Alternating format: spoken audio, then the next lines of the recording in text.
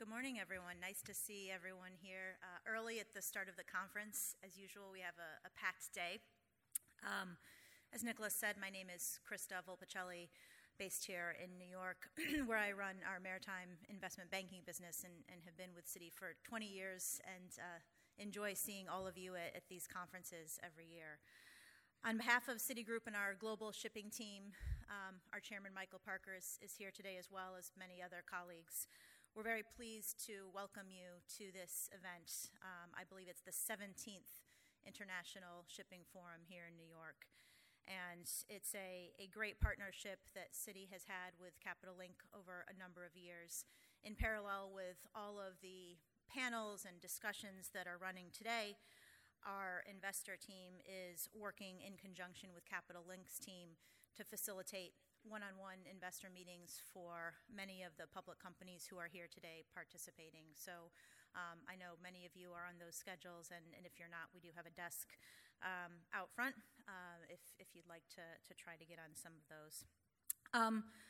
A year ago, I started off this conference at the same time, but at a time where we were living through a lot of market volatility in the first 3 months of 2022.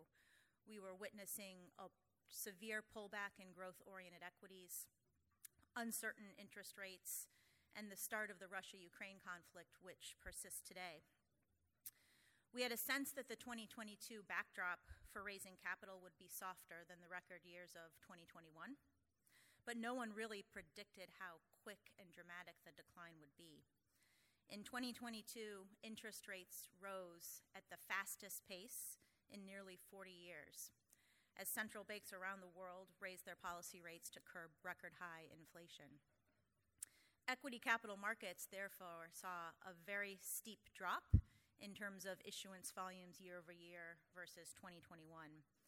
In the U.S., we saw IPO volumes down over 90% and regular way follow-on issuance down about 70%. The markets, of course, ended 2022 down between 20 and 30%, depending on the index. Shipping companies, however, and especially those focused on energy, tankers, gas, fared extremely well and outperformed the market, a trend which does continue as we have started 2023. So as we are now almost 3 months into 2023, as Nicholas said, the start of spring, which we all welcome here, we remain in a backdrop of uncertainty, and recent unexpected events have reinforced this.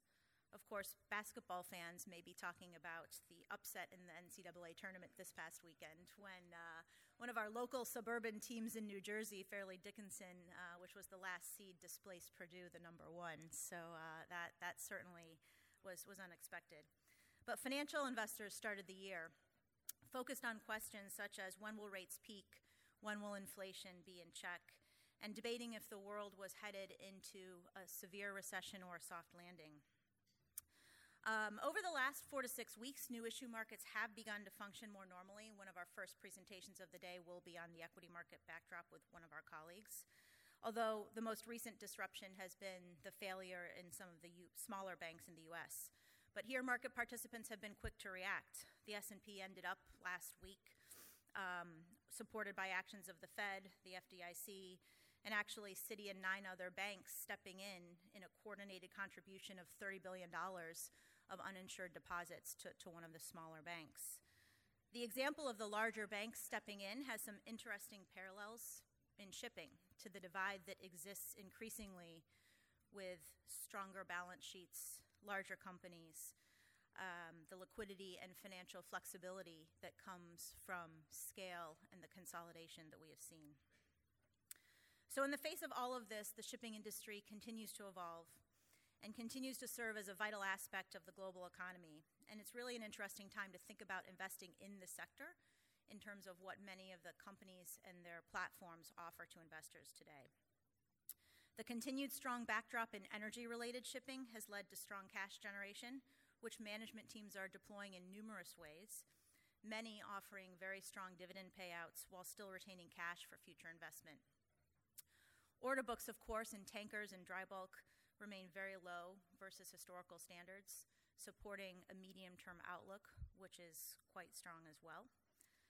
In some of the sectors, such as container ships and LNG, where larger order books do exist, much of this is for repositioning the fleets for the required next generation of more efficient assets.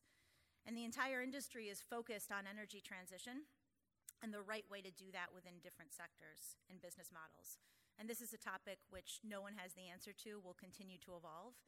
And I know many of the panels and speakers will be focused on this today.